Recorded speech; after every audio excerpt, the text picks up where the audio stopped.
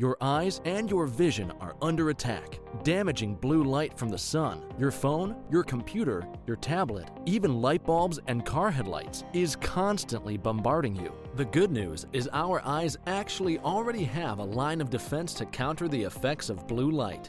This defense is made up of 3 pigments called carotenoids. MacuHealth with Micromicelle, the only supplement with the exclusive patent on all 3 macular carotenoids and Micromicelle technology. With more screen usage and indoor time, myopia, also known as nearsightedness, is increasing and getting worse in children. Now, certified eye doctors can prescribe MiSight One Day, the first and only FDA-approved soft contact lens to slow myopia progression in age-appropriate children. Visit CooperVision.com to find a Brilliant Futures certified eye doctor near you. Do your patients know what presbyopia is? There are people who are afraid of the press. Have you talked to your patients about multifocal contact lenses? I've heard the bifocal, but not multifocal. Exactly, not multifocal. Do you need help with your multifocal strategy? Learn more at the conclusion of this episode. Welcome back to part 2 of my interview with cardiac surgeon Dr. Phil Ovadia. In part 2, Dr. Ovadia discusses the best diet to prevent heart disease. If you're new here and you like our interviews, press like, subscribe, share, and hit the bell. Also, please leave comments. Be sure to watch our full-length documentary, Open Your Eyes, on Amazon Prime, Apple TV, iTunes, Google Play, and YouTube Movies and Shows. And tune into our brand new radio show Saturday mornings at 9 a.m. Central Time on AM 1280 The Patriot. So I want to move on to tests that people could have to see if they're at risk for cardiovascular disease. I know that you probably could just look at somebody's belly and say, that's enough. You got to get on the stick. You know, you got a big belly, you're at risk. But let's talk about some of the tests that could be done. Let's talk about calcium scores, coronary artery calcium score, that type of heart scan to measure coronary atherosclerosis or plaque to see if people are at risk for a vulnerable plaque that could basically burst and cause a heart attack. Yeah. So, the coronary artery calcium scan is a simple to do CAT scan. Literally takes 5 minutes. They don't even have to put an IV in you. You just lay down in the CAT scanner, have the scan done. Most places here in the US, it will cost you between $100 and maybe $200 at the most. And I've actually seen it as cheap as like $50. It's not covered by insurance, unfortunately, in most circumstances, but the out of pocket self-pay prices are usually pretty reasonable. And what it shows us is the early stages of heart disease. So, to go back in the conversation, like we said, for most people, their first indication that they have heart disease is when they have a heart attack or they start to develop symptoms. And that means that this process has already progressed pretty far. So, similar to the push for women to get mammograms and for all people to get colonoscopies, the point is, if we discover these problems early, we have a better chance of avoiding, death from them and bad outcomes, disability from them. And the coronary artery calcium scan is really the equivalent of the mammogram for breast cancer. It can show us the early stages of heart disease. And we know that if you get this scan and you have no calcium in your arteries, your chances of developing heart disease over the next 5 to 10 years are very low. And, the older you are, if you get a 0 score, the less those chances are. So I think that the coronary artery calcium scan should be used much more than it is. I really advocate for anyone over 40 to get this scan. And in some cases, it might make sense to get it in your 30s or even in your 20s if there's something that makes you think you're at higher risk of heart disease. And understand, this score, getting a 0 score, meaning you have no calcium in your arteries, the chances of doing so are much higher when you're younger. but it becomes much more predictive the older you are. But, start early, get a baseline scan when you're 40 or maybe earlier in some situations. And then it's something to be followed over time. These scans today are done with very low radiation doses. They're on the order of a chest x-ray in terms of the amount of radiation that you're going to get. So, you can repeat the scan in 5 years or 10 years if it shows that you have a 0 score. If it shows that you don't have a 0 score, one, it should prompt you to be working with a physician to really understand what you can do to now slow the progression of your heart disease. And two, you should be following it more intensively. And so there are some patients that, I'll get another scan a year later if we're really concerned about progression. But it is a very powerful test. It can diagnose heart disease at much earlier stages than we typically do today. And I think that in and of itself can have a major impact on, outcomes from heart disease. Now, the calcium is about 20% of the total atherosclerotic plaque. So that means there's 80% other material that's in there. And the bigger the number, that means the greater risk of having plaque rupture. So my question is this, is the calcium that's there, is that protective for that part of the atherosclerotic plaque once the calcium is there? Yeah, so this is actually a controversial subject and really not clear. The theory has always been that, the calcium, like you said, stabilizes that plaque. One of the things that can lead to heart attacks is there are two pathways that we can think of to heart attacks, I guess is how I'll say it. We can have a gradual buildup of this atherosclerotic material in the heart, and it gets to a point where it is now critically narrowing a blood vessel and cutting off the blood supply.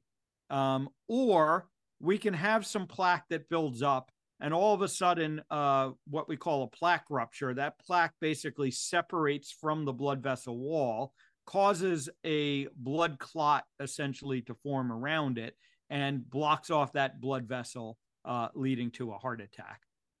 Now, the theory around calcification in these plaques is that once calcium is deposited in these plaques, that stabilizes it. That will then prevent it from having this plaque rupture. But it's not entirely clear that that's true. And what we do know is the higher your calcium score is, the more calcium that you have in the blood vessels of your heart, the higher your risk of having a heart attack is. So I wouldn't, I wouldn't necessarily bank on the fact that if you have calcified plaque, you're going to be safe from cardiac events. And, you are right that, the calcium score doesn't give us the whole picture. It doesn't show us all of the plaque. And that's why I refer to the calcium score as a screening test. And in other words, if you have a 0 calcium score, we can be pretty well assured that you're at very low risk of heart disease. It's not 0, but it's pretty low. If you have a lot of calcium, we can assume that you're going to have a lot of non-calcified plaque with that. And those are the people that we need to be, pretty concerned about, that you may be at very high risk of it developing heart disease. And maybe you need the more invasive testing then, like a catheterization or a CT angiogram. But at least the calcium score can be an early screening test to give you an indication as to whether or not you're at risk for heart disease. And my understanding is that the score increases about 25% a year. And that if you go on a statin and you eat a low-fat diet and you exercise and take aspirin, it still goes up 25% a year. So can you comment on that? Yeah, so there's actually some data that suggests that statins might accelerate the calcification process. And this is really where this theory about plaque stabilization came from, because there was this sort of concerning finding when you look at statins and coronary artery calcium scans And over time, people that are on statins tend to increase their coronary artery calcium scan more. And all of a sudden, we came up with this theory that that's a good thing because it's stabilizing these plaques. And like I said, that hypothesis has yet to be proven, I would say. One of the things we do know, the flip side of this, is that if your calcium score doesn't progress as expected, which is about 20 to 25% per year, we know that that puts you into a lower risk category. So this is another reason that I advocate for not only getting one scan, but then following it over time, because when we're doing things like, changing to, for instance, a low carb diet instead of a low fat diet, which I would advocate does a better job of preventing heart disease. One of the measures that we can use to tell if these interventions are working is by the slowing of the progression of coronary artery calcification, something that I've now seen in many of my patients. And let's talk about some of the things that can decrease the calcium score from going up and maybe even reverse it. I saw some data on vitamin D. If you can get vitamin D between 60 and 80. And I was wondering what you thought about vitamin D and berberine and omega-3s that maybe don't reverse it, but stabilize it. Do you have a feeling on any of them? I know you're not a big supplement person, but what do you think about that? So, it turns out that vitamin D, calcium, and then another vitamin K2, have a very important interrelationship in our bodies. And basically what you can think of is that vitamin K2 and vitamin D help to keep the calcium where we want it in our bodies, which is mostly in our bones. That's the main place that we want calcium to be in our bodies. That's where it has the most utility. And when vitamin D levels are low and vitamin K2 levels are low, that calcium is likely to get pulled out of the bone and then can go and deposit in places like blood vessel walls that we don't necessarily want calcium. So vitamin D, vitamin K2, I think are very important parts of this process. And vitamin D, it turns out, is largely a marker of our metabolic health. One of the things that I have now seen in many patients is as they improve their metabolic health without, taking more supplements or without spending more time in the sun, they see increases in their vitamin D levels. So vitamin D may just be another way of measuring metabolic health, as it turns out, but it does seem to be very important. And having a low vitamin D level is certainly concerning when it comes to the development of heart disease. I never recommend vitamin D3 without also taking vitamin K2 with it. Is that something you would agree with? Yes, I would definitely agree with that. So when I talk to people about vitamin D supplementation, two things to point out. First of all, it should be vitamin D3. Not vitamin D2, which is in a lot of the, less expensive, less well-made vitamin D supplements, because our body really can't use vitamin D2. And then, as you said, it should always be vitamin D3 with K2, because K2 is going to be that other part that can help prevent the calcium from ending up in our bones, from ending up in our blood vessels rather than our bones where we want it. And if you take the vitamin D without the K2, you may end up in a situation where, again, that calcium is getting pulled out of your bones and deposited in your blood vessels. There's a medication that I've learned about recently, cyclodextrin, that they use to treat Niemann-Pick disease, and which is an inherited disease, Niemann-Pick, I'm sure you know, where people can't process fats and they can't metabolize fats or cholesterol. And I was wondering if you heard anything about the cyclodextrin, and they're selling it over the counter, I think in Australia, to reverse plaque in the blood vessels. And I was wondering if you knew anything about that, or you could share anything about that. No, actually, that's not one that I'm particularly familiar with.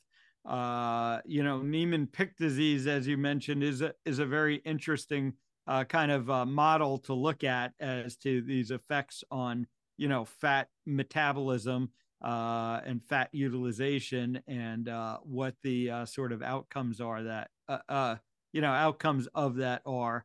But I haven't really come across cyclodextrins as of yet. Something I will always will look into and continue on the always learning pathway. Well,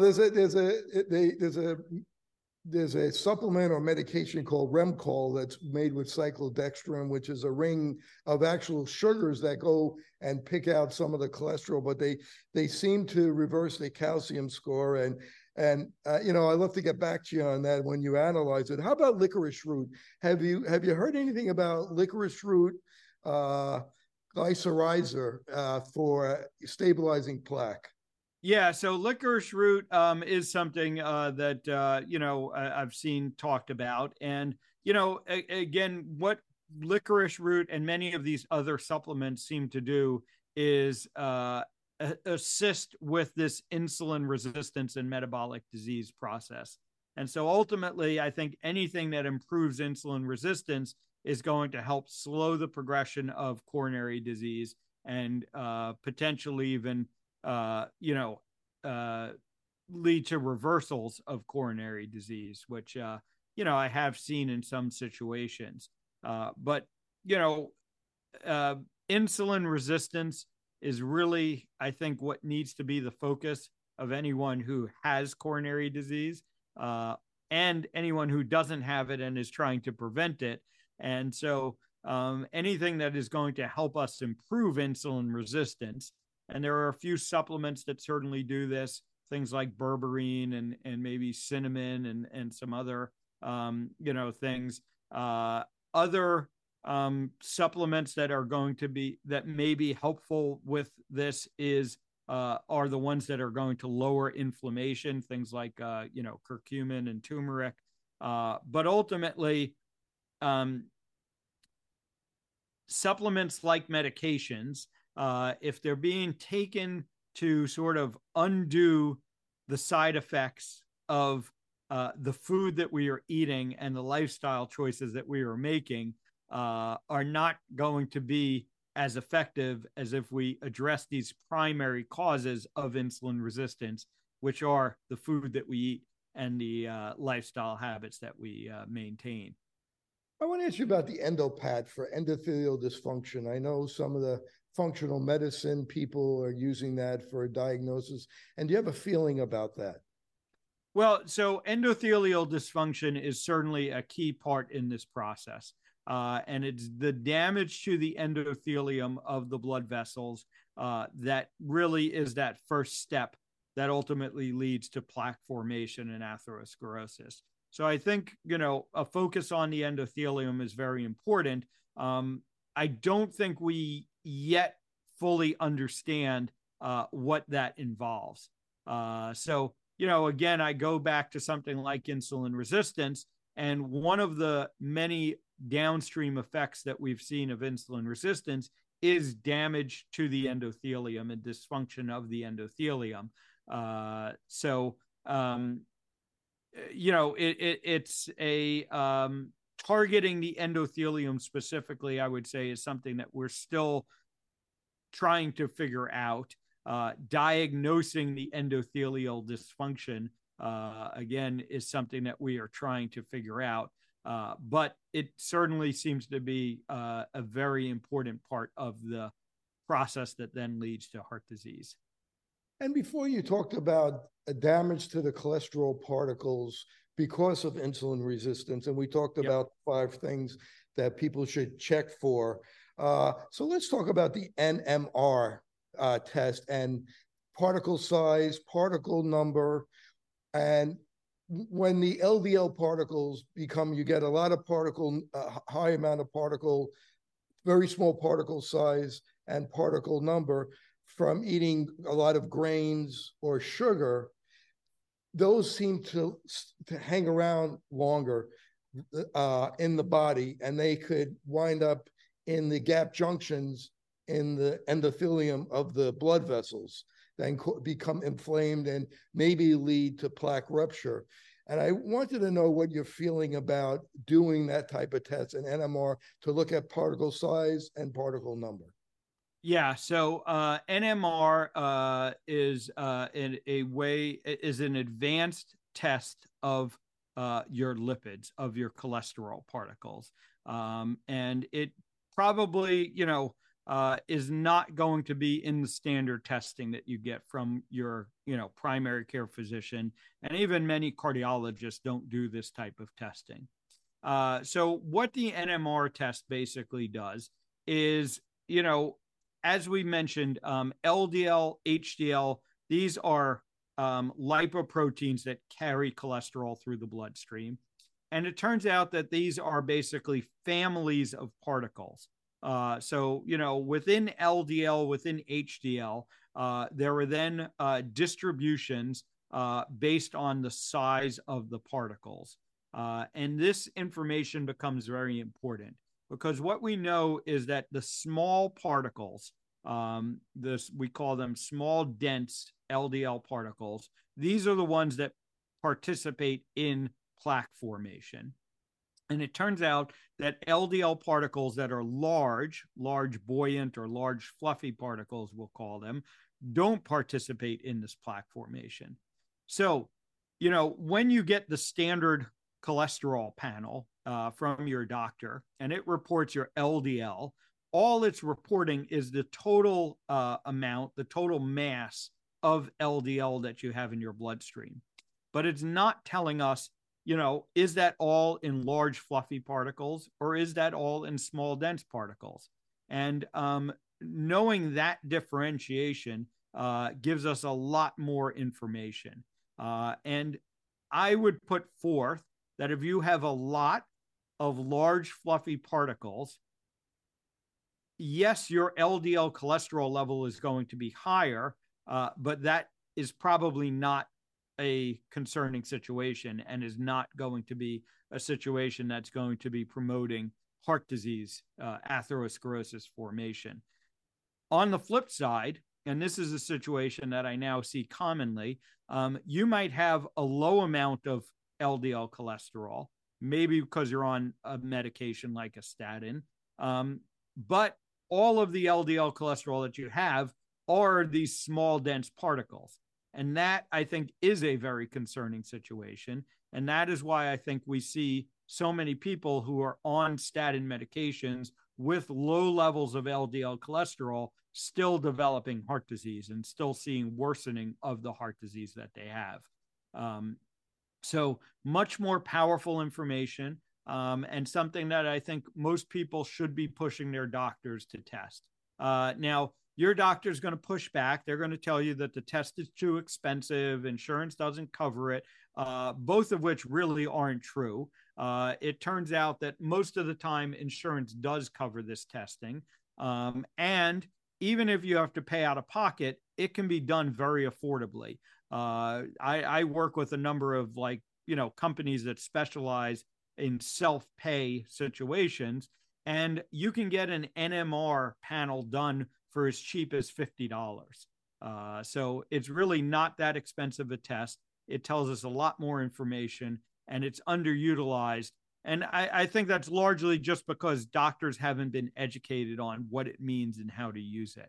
But I believe it to be another key factor in, in us doing a better job of determining who's truly at risk for heart disease and what changes we need to make. Now, the biggest influence on whether your particles are small or large is going to be insulin resistance. And in fact, this is such a powerful influencer of the size of your lipid particles that it turns out that we can actually, based on the size of your lipid particles, determine if you're insulin resistant or not. So there's a sort of add-on test that can be done with the NMR panel. It's called LPIR, lipoprotein insulin resistance score. And what it does is it looks at the size of a couple of different types of particles, your LDL particles, your HDL particles, and your VLDL particles. And based on the breakdown of the different size particles that you have, it can actually inform you whether or not you're insulin resistant. So I'm a big fan of that test as well, and something else that people could be asking their doctors for. And how about LP little a? Yeah, so LP little a, lipoprotein A, is another subtype of cholesterol particle. So lipoprotein A is actually a protein that attaches to some LDL cholesterol particles. And what lipoprotein A does is it basically makes that cholesterol particle more sticky, is the way that I describe it to people. But it basically can allow that particle to now interact with the blood clotting system. And so, again, we've mentioned a few times that blood clotting is another important part of the process in heart disease. And so people with elevated lipoprotein A levels are at increased risk of heart disease because of this interaction now between their cholesterol particles and the blood clotting system. It's an oftentimes unrecognized risk factor for heart disease. And this actually is one place where genetics do seem to play a significant role, in that most people who have, a low lipoprotein A level, if you check it, at some point during your life, that is sort of genetically determined, and you're probably going to stay low. And the people that have higher lipoprotein A levels, again, largely genetically determined, and that's probably going to stay high. However, I have seen people lower their lipoprotein A levels somewhat when they make diet and lifestyle changes. So it's not purely genetics, but there does seem to be a significant influence as to whether or not you'll have this additional risk factor for the development of heart disease.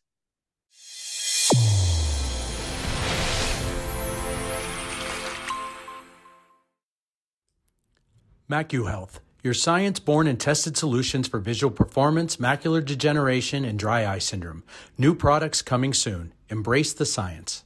I've had 3 patients in my career in the 20s that had a branch retinal vein occlusion, which is a stroke in the eye. And all of them, it turned out the cause was high LP little a. They couldn't find any other cause other than elevated LP little a. So, I know most doctors don't check for it, but it's probably a good thing to know what your LP little a is. And certainly if you've had a heart attack, if you've had a stroke, and maybe, the explanation for that isn't clear, checking a lipoprotein A level, I would say, is definitely indicated. In one of your articles recently, you talked about stress. What do you think about heart math as far as reducing stress and anxiety to correlate with for prevention of heart disease, or maybe prevention of even secondary patients? Yeah, so stress is certainly an important part of the heart disease process. It turns out that, chronic stress is one of the things that contributes to our poor metabolic health and makes us more likely to be insulin resistant. And again, stress is something that we don't exactly know yet how to quantify. There are a number of different kind of ways that we assess how stressed people are. And what I talk to people about stress is, we can't eliminate stress from our lives. We all have stress that's kind of all around us all the time. But what we need to do as individuals is figure out how to manage that stress, how to deal with that stress. And, that can take lots of different approaches. For some people, it's things like meditation. For other people, it might be religion. It might be having a strong, community that you can rely upon, your friends, your family. Whatever it is for you, we just need to figure out those ways to deal with this stress. When we look at the relationship between stress and heart disease, stress in of itself has been shown to be a cause of heart disease. There's a condition, it's called Takotsubo cardiomyopathy. And what that is when people have very stressful events, their heart basically behaves like it's had a heart attack. The heart function decreases, the heart sort of gets stunned, but you do catheterizations on these people and you don't actually see blockages in the blood vessels. It probably has to do with the nervous system, and our heart is very intricately related with the nervous system. People may have heard of the parasympathetic and the sympathetic nervous systems, and those both have direct innervation of the heart. And so, when that gets out of balance with a sudden stressful event, that seems to be what leads to this condition. But stress, very important. It's one of the pillars of metabolic health that I talk to people about, and figuring out how to manage it for yourself can be very important. What do you think of the power of the carotid IMT? Do you think that that's helpful for diagnosis, for early diagnosis? Yeah, so the CIMT, or carotid intimal medial thickness test. It's an ultrasound of the neck that gets done, so it's non-invasive, and we look at the thickness of the wall of your carotid artery, and that's been correlated with your risk of heart disease, of plaque in your heart. What I tell people is, it's not as good as a coronary artery calcium scan, because, it's an indirect, we're looking up here when we're really concerned with here in our heart. And the other problem with the CIMT test is it's a little bit more challenging to get done well. So finding someone who, a ultrasonographer, a technician who really knows how to do the test well, and we can rely on the results from test to test being, consistent, is difficult, because basically the way that ultrasounds are done, you're dealing with, sound waves, and you're dealing with the angle that you're holding the probe and the angle that you're looking at the artery. So I find that there's a lot of variability in the quality of that testing. The coronary artery calcium scan, again, I find is a more reproducible, more reliable test. So I'd rather have a CAC scan, but if for some reason you can't get a CAC scan, a CIMT can be another indicator that we can use. And the last one before we go on to diet is heart rate variability. There's the EKG, and do we want a big heart rate variability? Do we want a small one? As we get older, the variability seems to get less. Tell us about that. Yeah, so heart rate variability gets back to what we were referring to earlier with the parasympathetic and sympathetic nervous systems and the balance between the two. So heart rate variability is a measurement. When people think about their heart rate, and for instance, let's say your heart rate is 60 beats per minute, people think, the common perception is that means that your heart is beating every second, but it's very consistent. And it turns out that there are small variations from beat to beat, millisecond variations from beat to beat. And that heart rate variability is then showing us the balance between your parasympathetic and sympathetic nervous systems. And in general, having higher HRV is better. Now, the caution I give people around HRV is, again, it's very hard to measure well. And there are a lot of wearable devices out there on the market today that purport, to measure HRV, but probably don't do a very good job of it. And then there's also, because of the different measurement devices and techniques, we don't have an absolute number. So I can't tell you that, your HRV should really be above X. It's going to depend on the device you're using.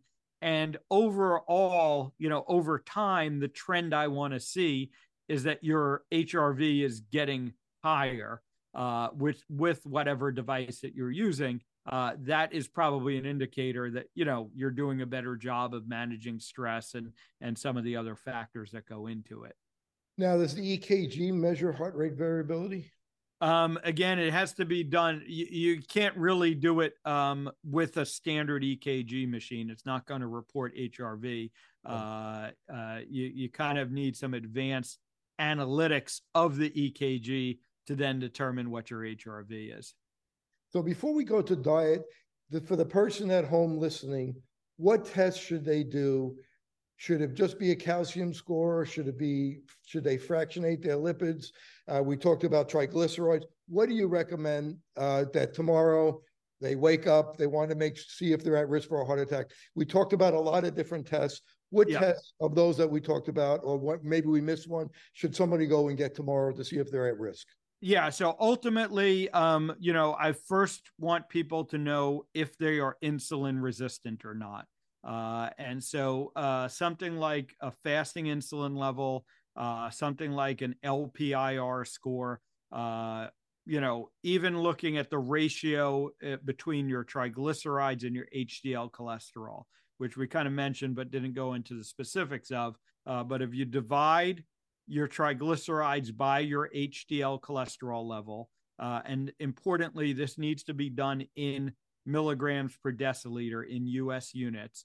You want that ratio ideally to be less than 1.5. And that's a pretty good indicator that you're not insulin resistant. But some measure of insulin resistance, I think, is important. And then I think the coronary artery calcium scan is very important for most people if they're unsure if they have heart disease. If you already know you have heart disease, the coronary artery calcium scan may be extraneous at that point. But those are probably the two things at a high level that I would recommend to people. Okay, let's talk about diet now. Let's talk about how we're going to help these people. We know that 90% of the people probably are insulin resistant. They're going to fail the metabolic test. So they got to get on the stick right now. And people don't know how to eat. Should they eat vegan? Should they eat whole food? Should they be carnivore? How should they eat? What do you think? Well, I think the high level advice that I would give people is to eat whole, real food. And what that means to me is basically the things that grow in the ground and the things that eat the things that grow in the ground. So plants and animals are really what we want to, build and construct our diet around. And, there's some debate about, whether all plants, all animals, or something in between is probably the best approach.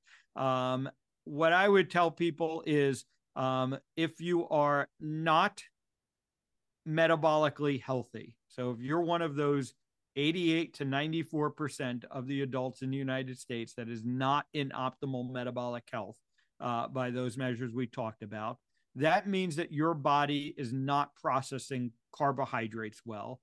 And that is carbohydrates from all forms. So sugar, certainly, the highly refined processed carbohydrates like flour and grains are going to be problematic. But even carbohydrates from vegetables might be problematic for you if you are severely insulin resistant. And so avoiding carbohydrates and eating mostly proteins and fats, which is going to kind of steer you more towards an animal-based diet, is going to be useful for you. Does everyone need to be full carnivore? Probably not, but it certainly is an option.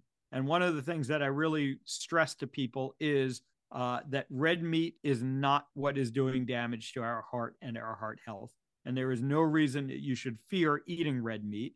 And in fact, I do know many people, myself included, who have gone on carnivore diets and maintained carnivore diets, and it greatly improves insulin resistance and greatly, improves overall and heart health.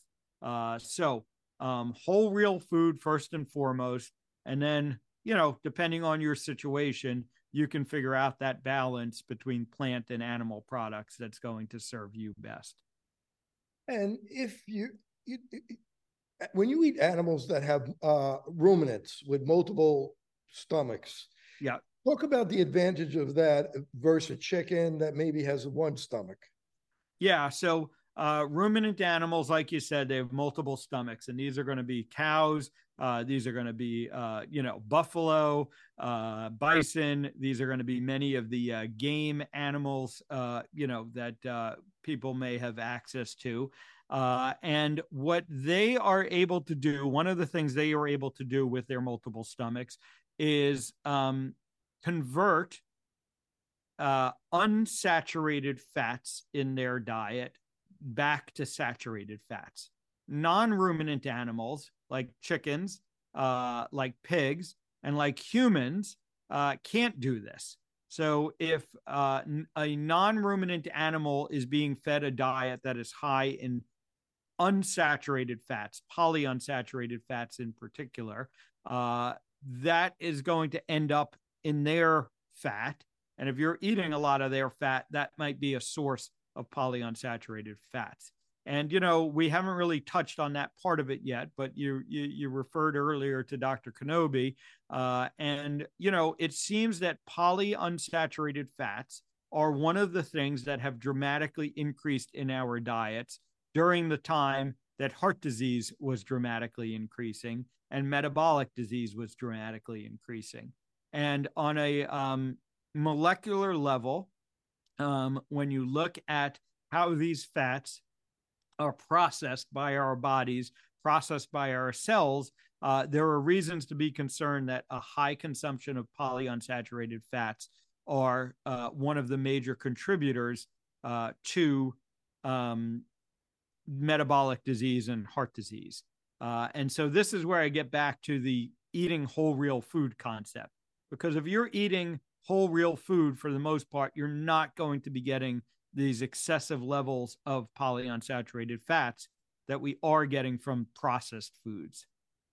Yeah, I mean, Dr. Kenobi talks about linoleic acid from the different oils, the inflammatory oils, peanut oil, safflower oil, canola oil, sunflower oil, cottonseed oil. These oils, when he looked at these oils, and I did a podcast with him, and I know you have his book, so you probably know him pretty well.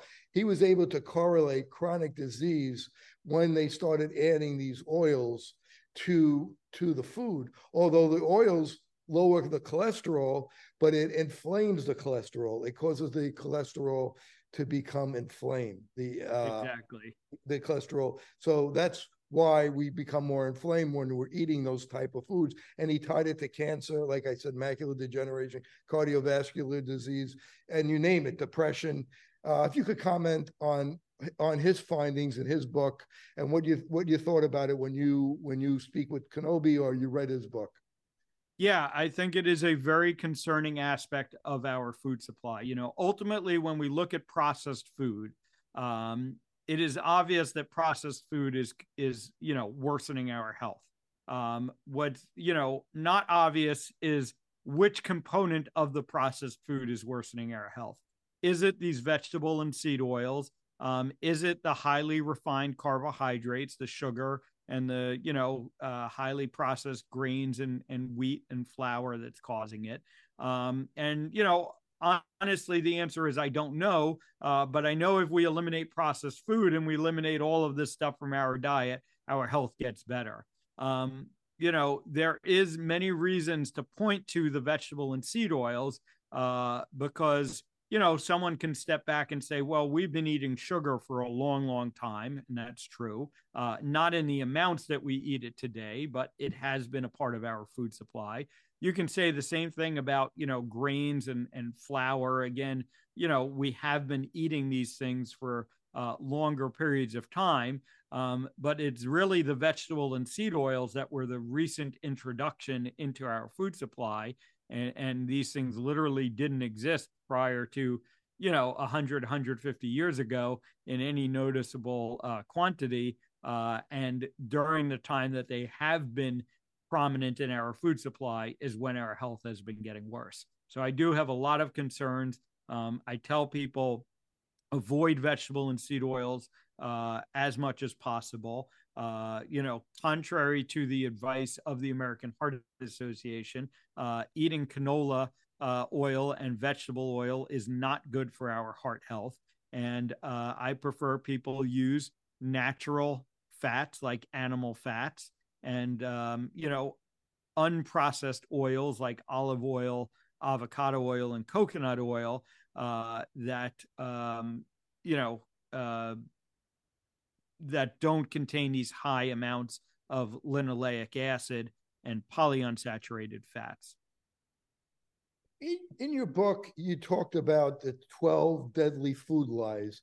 If you could give us a little bit about that, about what you meant about the 12 deadly food lies. Yeah, well, I talk about the 12 myths when it comes to our health overall, but a lot of them are focused on our food. And, probably the one that is going to be most, will resonate most with people is the understanding of our food pyramid.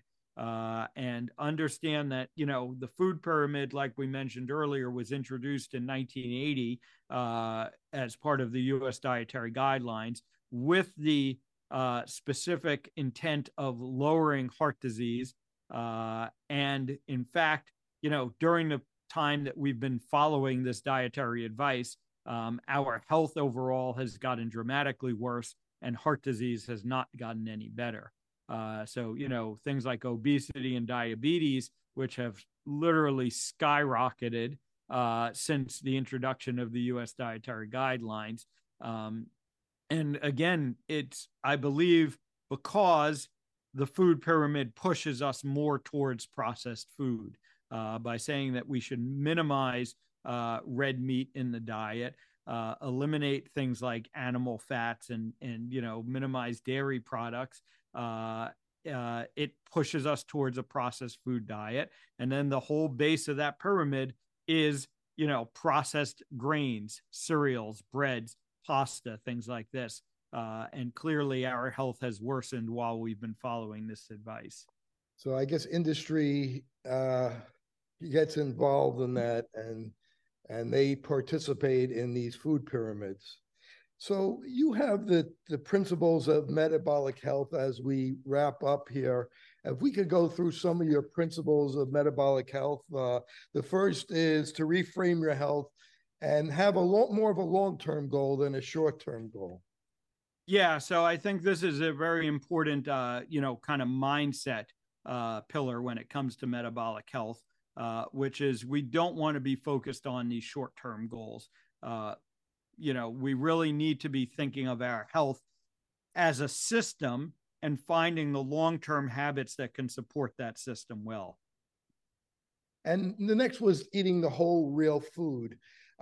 Just to summarize what you said before, so the person at home has a clear thought process, what to eat for breakfast, lunch, dinner, what they should eat, what they shouldn't eat, just to kind of summarize it. You said it before, but let them know again what they should and what they shouldn't eat to prevent cardiovascular disease. Yeah, basically stick to the things that grow in the ground and the things that eat the things that grow in the ground is my simple rule when it comes to that. And the other kind of thing I tell people is you should be able to look at what you're eating and know exactly what's in that food. And exercise. There's strength exercise and cardio exercise. And what's the advantage of strength exercise over cardio? Yeah, so for most people, the focus on building and maintaining muscle as they age is going to be more beneficial to them than these cardio exercises that we're told that we need to do. And, muscle ultimately is a more metabolically active tissue. And we know that the more that you're able to build and maintain muscle as you get older, the longer you live and the better quality of life that you'll have. Sleep. Yeah, sleep is another very important aspect when it comes to metabolic health. Our body needs that adequate time to kind of rest and repair. And so getting adequate sleep becomes a very important component of maintaining good metabolic health. Decrease stress. Yep, we've talked a lot about stress. And like I said, it's not really decreasing it per se. It's decreasing the impact that the stress has on you and figuring out how to well manage your stress. Safe sun. Yeah, I think that exposure to the sun is another very important aspect of our metabolic health. We evolved in the sun, and we shouldn't be fearing the sun as we're oftentimes told today. And protect our gut. Yeah, protecting your gut, ties into a lot of this. It turns out that the inflammation, is oftentimes related to our gut because of these foods that we're eating. So this is another important aspect of maintaining good metabolic health. I have to ask you about this procedure called, or this treatment called EECP, Enhanced External Counterpulsation, where you're growing collaterals in the heart to protect your heart. I think it kind of lost favor because maybe it took a lot of time to do. Do you think there's any validity to that? And do you think that could help people that might have needed a stent or is at risk for a heart attack while they're changing their diet and doing all the right things, but maybe to grow some collaterals in their heart? Yeah, so EECP, which basically involves kind of almost blood pressure cuffs that you put on the legs or the arms, and they seem to stimulate some of the factors that help our body to make new blood vessels and heal the endothelium. So one of the ways that our body compensates for blockages that develop in the arteries of the heart is we form what are called collaterals, new blood vessels that kind of go around the blockages. Now, typically, these aren't going to be as good as our blood vessels, but, it can be a strategy for dealing with this. EECP, I think, really has limited utility ultimately because the people with advanced disease, it usually isn't enough to really meaningfully impact the state of their disease. And people with earlier disease, again, probably don't really benefit all that much from it, which has been a problem. And maybe it might be useful as an adjunct. But again, I go back to address your metabolic health, address your insulin resistance. That's going to give you the biggest sort of bang for the buck when it comes to heart disease. And do you think people should use a continuous glucose monitor for prevention so they know what to eat, they know what foods raise their blood sugar a lot, and which they don't? I wish they had one for insulin. Yeah, exactly. So we didn't get a chance to touch on this much, maybe for another episode, but yeah, continuous glucose monitors, I do believe, are one of the most powerful tools we have at our disposal when it comes to overcoming insulin resistance, figuring out which foods are spiking your blood sugar. I agree with you. Being able to monitor insulin would be another great tool that we don't have. We only have the blood test, which obviously can only be done so often. But continuous glucose monitors, I'm a big fan of them. I use them with almost all of my patients these days. And my last question, and just a quick topic, a short thing on this, is that the vaccine causing blood clots, causing myocarditis, pericarditis, is that real? Is the vaccine really causing side effects of myocarditis, pericarditis, early heart attacks, like what happened with LeBron James' son, and a lot of these athletes that are dying suddenly from these heart attacks? Why are they dying suddenly? Yeah, so, there certainly have been very concerning signals around the vaccine, around COVID as well. We know that the spike protein of the COVID virus leads to increased risk of blood clots. And whether you're getting that spike protein from exposure to the virus itself or the vaccine, there seems to be problems. Young men in particular, for reasons that we still don't quite understand, seem to be most prone to this inflammation that develops in the heart, the myocarditis, in reaction to the vaccine. And again, from the COVID virus itself, it seems to be spike protein related. My biggest message around COVID is that COVID is a metabolic disease. It was very clear from the earliest days of COVID that people who were in poor metabolic health were more likely to get COVID and then more likely to suffer serious consequences from COVID. So what I would have loved to see the messaging be that, we should be improving our metabolic health, implementing, many of the things we talked about in terms of changing your diet and all of the other lifestyle factors. And I believe that if we weren't in such poor metabolic health, we would, this virus would have been a non-issue. And for those of us who are in good metabolic health, I know, many people who got COVID, in good metabolic health, and it was a cold or even an unknown. They didn't even realize they got COVID. They just happened to sort of test for it. So improving your metabolic health should be our best way of preventing similar future pandemics. And we really need to address the pandemic of poor metabolic health if we're going to have a good chance of long-term survival. The last thing, for people that are seeing people who died suddenly from cardiovascular disease, getting early strokes, and they've taken the vaccine and they want something for prevention.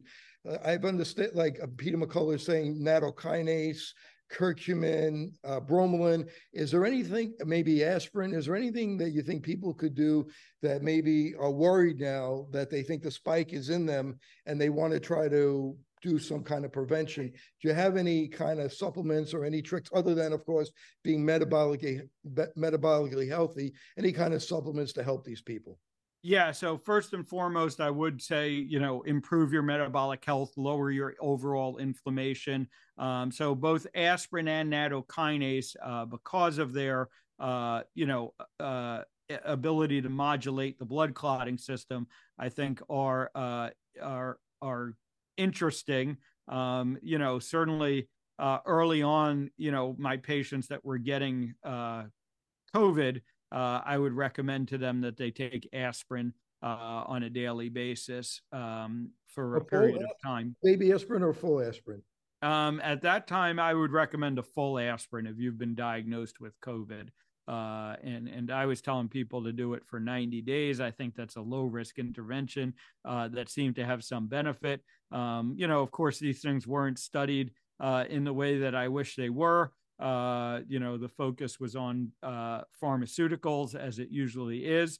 And this is situations where people need to take charge of their health, advocate for their own health. But my approach to COVID, and the one that I recommended to my patients, was improve your metabolic health.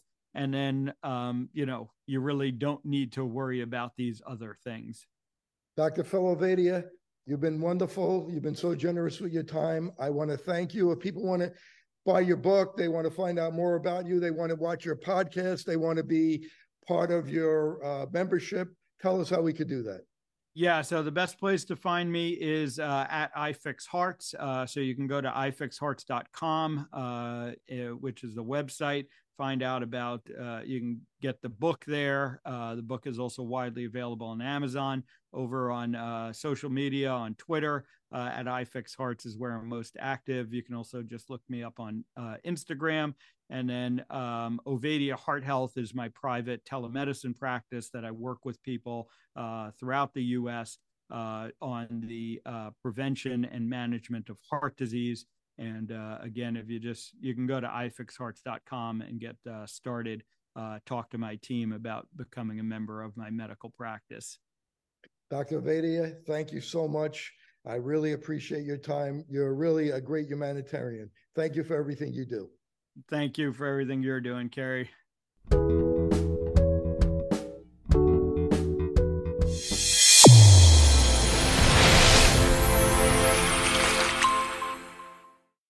Your eyes and your vision are under attack. Damaging blue light from the sun, your phone, your computer, your tablet, even light bulbs and car headlights is constantly bombarding you. The good news is our eyes actually already have a line of defense to counter the effects of blue light.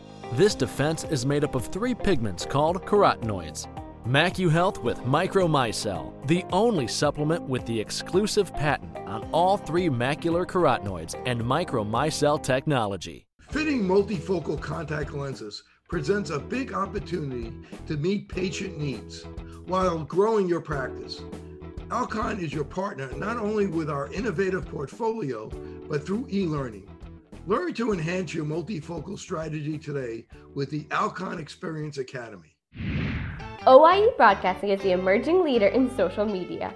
We use scientific entertainment to drive more patients into your office. Visit oiebroadcasting.com and sign up today.